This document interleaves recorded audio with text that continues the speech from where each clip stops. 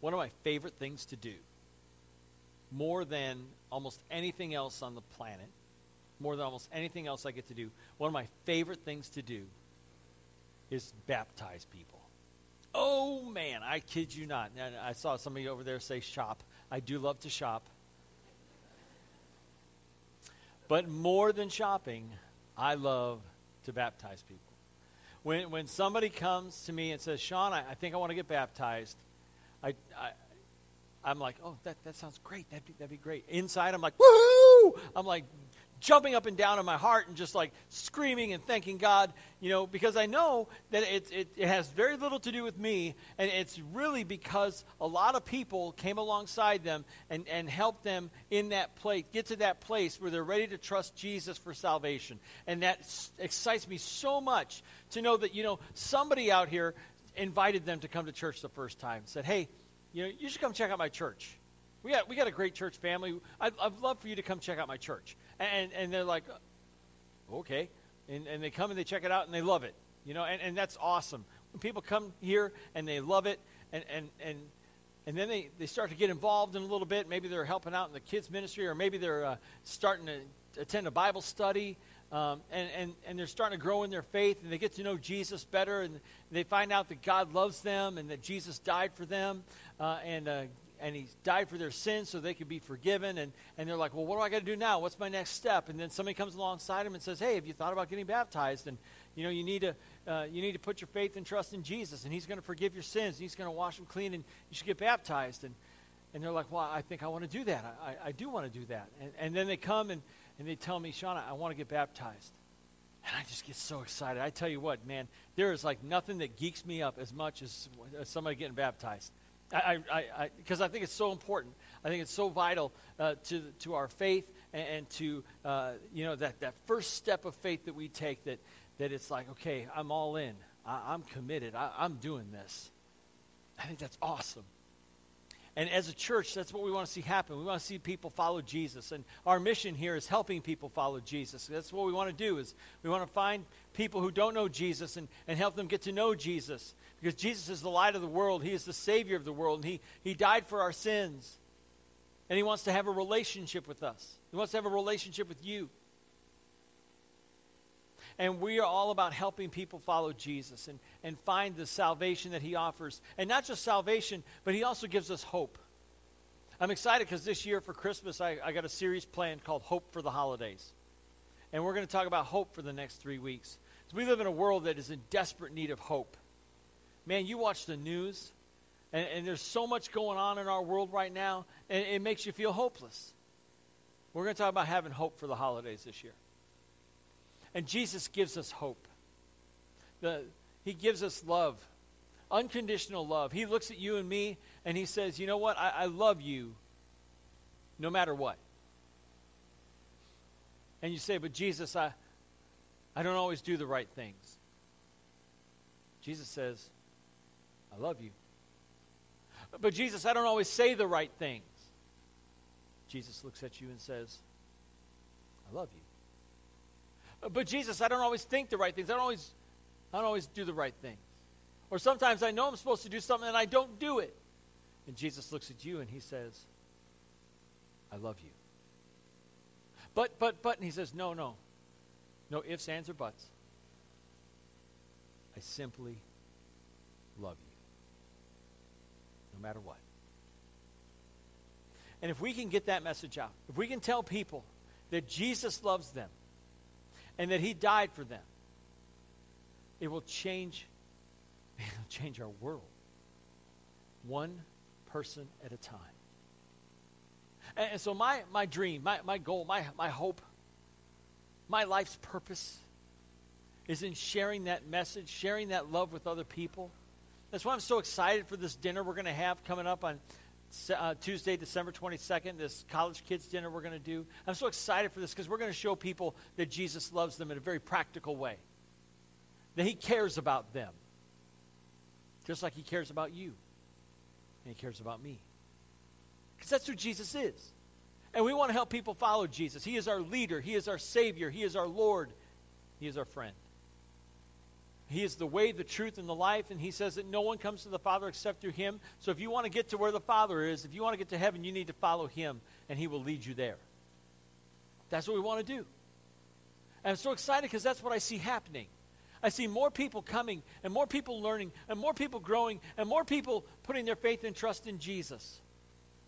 I told the first service that I get a little excited when I look at numbers and stuff, and I crunch numbers. I'm a number crunching guy, and most ministers are. They just won't admit it. But we're all like number crunching guy. And I looked at a list of mega churches in our brotherhood of Christian churches, Churches of Christ, you know. And I tell you what, I'm so excited. We've had 30 baptisms this year. That's more baptisms than some churches that are 5 times the size of ours. That's awesome. And it's not for us. It's not so that we can brag. It's not so that we can boast. It's not so that we have a little notch on our belt or anything like that. It's transformed lives. It's lives that are changed. It's destinies that are transformed and changed. It's people going to heaven. That's what it's all about. So what kind of part do we have in this? What role do we play? Being administrators of God's love and being stewards of God's grace and being stewards of God's love. What part do we play in this? We invest our lives in it. Everything we are, everything we have, we invest in God's family and in God's kingdom. We've been talking for the past few weeks about being blessed. Well, we're talking about using our treasure, our time, and our talent to build God's kingdom here on earth as it is in heaven. To invest our lives and ourselves in God's kingdom so that other people will be able to hear the good news. Good news has a funny way of traveling, doesn't it? It does something to us. You hear words like, hey, we're having a baby, and you're like, woohoo, that's awesome, great, yay. That's good news. It's exciting. Or I got a promotion at work. You don't keep that to yourself. You tell everybody. Hey, I got a promotion at work. Really? You slacker? How did that happen? No, people are excited for you. Yay, way to go. Congratulations. My kid won a ribbon at the Spell Bowl competition. He did, by the way. He's awesome. Anyway, woohoo, thank you, yeah. But he was telling everybody, and his classmates are hugging him and stuff, and he's like very awkward that way, and he's like, why are they hugging me? Anyway, but it was so exciting to see. And I tell everybody, went home immediately, posted on Facebook, got 90 likes, because you guys are awesome. Anyway, but, it's just, good news travels fast. And good news is something we want to share. And the good news is that Jesus loves us, and he died for us, and he's coming back again. He wants us to go to heaven. And that's the good news that we want to share with everybody. And that's the good news that I've invested my life in, and I want you to invest your lives in, your treasure, your time, and your talent. And today we're going to look at a story that Jesus told from the book of Matthew, chapter 25, verses 14 through 30. It's a very popular story he told. You probably heard it preached on before. It's the parable of the talents. And it's all about investing our lives in things that matter for eternity. It's about giving our lives a purpose. So if you got your Bible, turn to Matthew 25. If you brought a tablet or a phone, you can use a Bible app on your tablet or phone, or you can grab one out of the chair in front of you. Turn to Matthew 25, verses 14 through 30. We're going to talk about investing our treasure, time, and talent in God's kingdom. Specifically, today we're talking about talent, but really it's about all three of these. Because they're all blessings from God. The treasure that we have, the monetary blessings and resources we have, it's a gift from God. It's a blessing from God, and we are stewards of those blessings. In other words, we manage what belongs to him and that he gives to us. And then last week we talked about investing our time and the importance of using the time that we have to serve God. Because our time is short. We talked about how our life is but a mist, a vapor, a breath, and it's over. What are you using your time for? How are you investing your time in things that count and things that matter? And finally, today we're going to talk about using our talent. And we got a really cool thing that we're going to do with this college kids dinner coming up on December 22nd. We got some really cool things we're going to do with this. We want you to get involved with. We want you to invest your resources and your treasure. We want you to invest your time, and we want you to invest your talent. I'll talk about that in just a few minutes. But first, let's read Matthew 25. We're going to read the first few verses here, starting in verse 14. Again, it will be like a man going on a journey who called his servants and entrusted his property to them. To one he gave 5 talents of money, to another 2 talents, and to another 1 talent, each according to his ability. Then he went on his journey. The man who had received the 5 talents went at once and put his money to work and gained 5 more. So also the one with the 2 talents gained 2 more. But the man who had received the 1 talent went off, dug a hole in the ground, and hid his master's money. Now, a talent was a Roman unit of weight, okay? But it was also a Roman unit of currency. It was money. And in this case, we're talking about money. Now, a talent was equal to about somewhere between 6,000 and 10,000 denarii. And you're like, oh, what's a denarii? Well, a denarii is the plural of denarius. Oh, denarius. Well, why didn't you say so? A denarius was equal to a day's wage. So a talent is equal to somewhere between 6,000 and 10,000 days' wages. This guy gives the first guy 5 talents. That's somewhere between 30 and 50,000 days' wages. Let's just go conservative and say that's worth 30,000 days' wages. You know how many years that is? 137. Did the math with the calculator. 137 years worth of wages. If you make $50,000 a year, we're talking about $7 million. How many of you would like $7 million? Some of you said, no, I want $14 million. $7 million. Could you imagine if the CEO of your company walked in and said, here, I'm going to Europe, here's $7 million.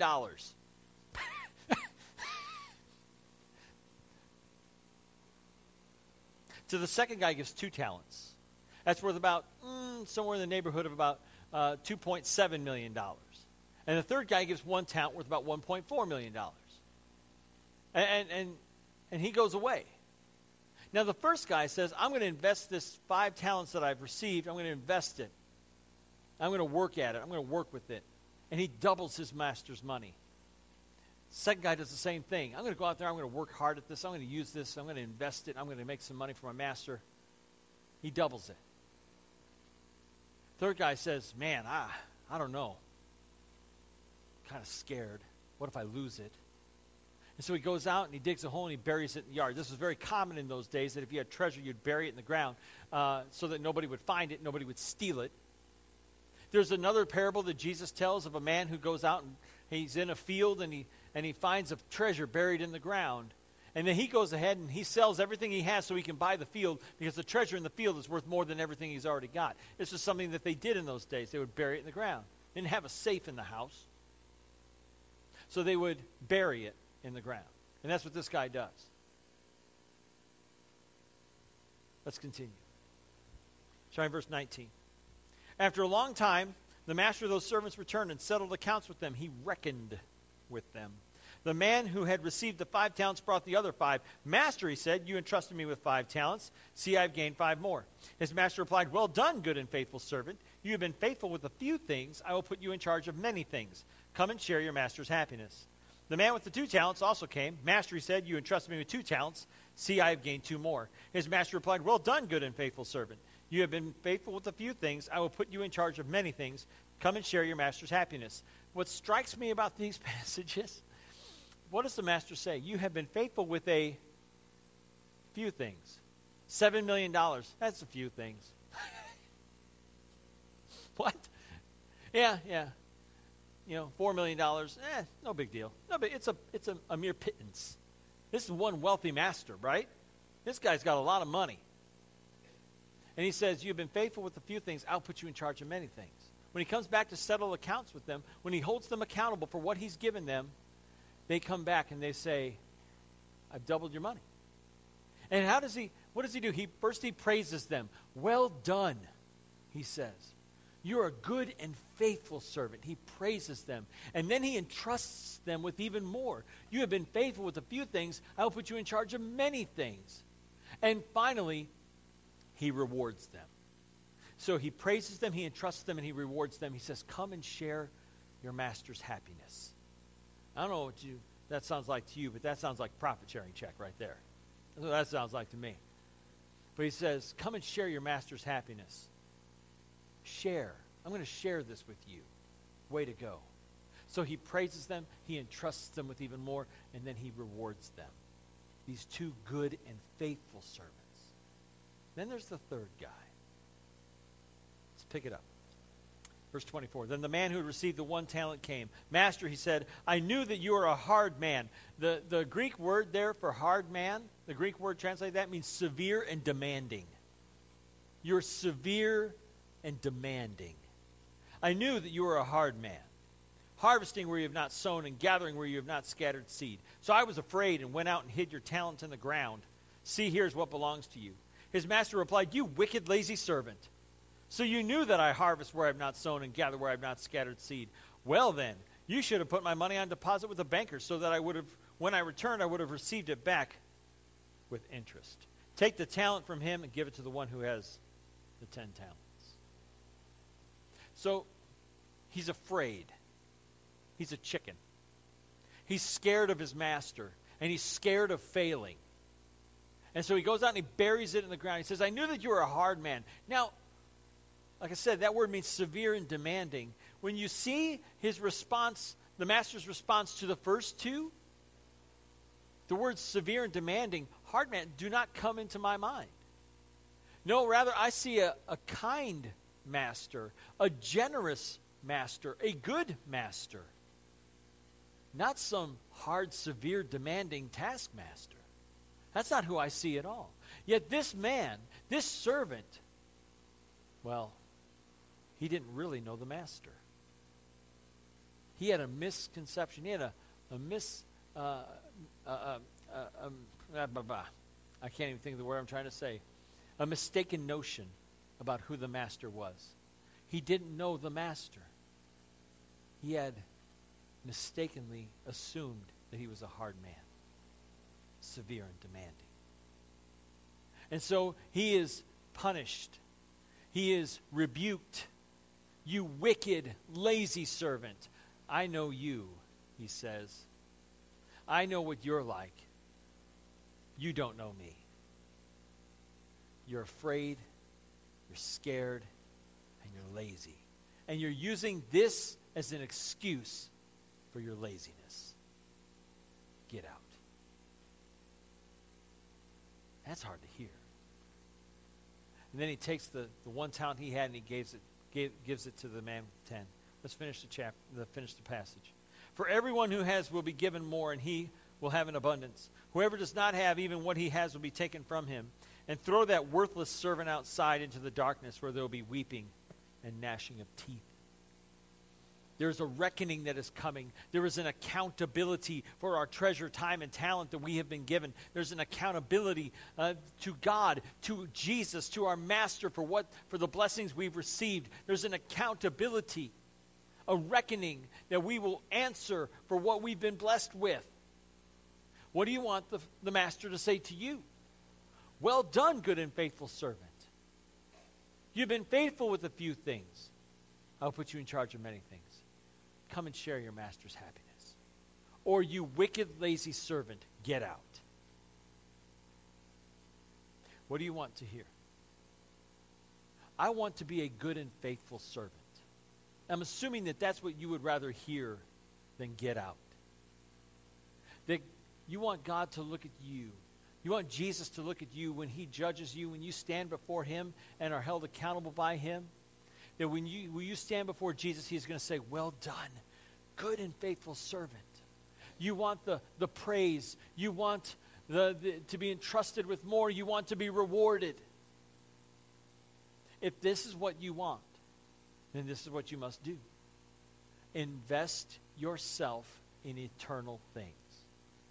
Invest your life in things that matter for eternity. Invest your treasure in things that matter for eternity. Invest your time in things that matter for eternity. Invest your talent in things that matter for eternity. Because it's when we're afraid, and sometimes we don't. Sometimes we are afraid. Sometimes we won't invest ourselves in the things that matter for eternity because we're afraid. What if I fail? God is in control, right? Okay. God is in charge. if you are investing your time, your treasure, and your talent in things for him, he will not let you fail. You may make a mistake. You may have a few regrets. You may totally foul things up. Sure. But you know what? Ultimately, you will not fail. That God will take your investment and he will watch over you. He will protect you. He will guide you. He will lead you. The Holy Spirit will help you. And he will take your investment and he will multiply it because you're not in it by yourself. The Bible says when you get baptized, the Holy Spirit comes to dwell inside of you. God is with you wherever you go. He is with you all the time. So invest your treasure in things that matter for eternity. And we're going to talk about a little bit more about this dinner coming up on the 22nd. And there's ways that you can invest your treasure to make this happen. Resources that you have. If you want to help fund it, talk to me. We want to do a great thing for people who may not have a place to go for the holidays, may not have a place to go for Christmas. We want to provide a warm, loving atmosphere and environment that they'll know that God loves them by our service to them. And not only that, they'll know that there's a church family here in Northwest Indiana that if they ever have an issue, a problem, if they need help with something, they can come and find help here. That's what we want to do. So invest your treasure in things that matter for eternity. And then there's your time. You know, we're going to need a lot of volunteers to pull this dinner off. We're hoping to feed 150 kids. 150 kids. That's the goal. We want you to sign up. Next week we'll have sign-up sheets available, and we're going to have a table, and we can answer your questions and things like that. We're going to start signing up for volunteers for next week. And we want you to invest your time in this dinner to help people have a great Christmas. So we want you to sign up for that starting next week. Invest your time. And invest your time in helping people follow Jesus. And I think there's two people you need to help follow Jesus. The first is yourself. You need to invest your time to help yourself follow Jesus. That means getting into your Bible. It means reading your Bible, getting into a Bible study, taking an hour and a half a week and studying the Bible with other Christians. It means investing your time in prayer and in hanging out with other Christians who are going to help you become more like Jesus, who are going to help you follow Jesus. So invest your time in helping yourself follow Jesus, and then invest your time in helping other people follow Jesus. Form those friendships and those bonds with other Christians so you can hold each other accountable and you can help each other grow in your faith. Invest your time in things that matter for eternity. Because guess what? The stuff of this earth doesn't last. We talked about this 2 weeks ago. We talked about our treasure. The things of this world don't last. Clothes go out of style. They go out of fashion. They get too small. Thanks, Turkey. You know, our cars break down. They rust out. Transmissions go out. Engines go out.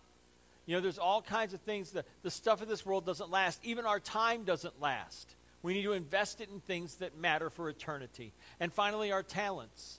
You may be thinking, well, how can I use my talent for this dinner coming up? I got two ideas. One, we're going to have a craft day this Thursday from 1 to 3, and then we're going to have one on Saturday from 2 to 5 here at the church building. If you like to do crafty kind of things, crafty kind of stuff, join us. Come this Thursday, 1 to 3, or Saturday, 2 to 5, and we're going to make some crafts to give out some gifts to the kids who come to the dinner. We're going to do that this week. All right? So if you like to do crafty stuff, come check it out and do some crafty stuff with us. Okay? So you can invest your talent that way if you're talented that way. If you're not talented that way, don't come. No, I'm kidding. We'll develop this talent within you. Come join us. You know, get involved in this project.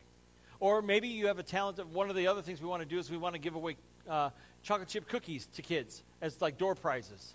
So if you have a talent for making cookies, and I'm not talking about like going to the store and buying the tube and like cutting it off, you know. I mean,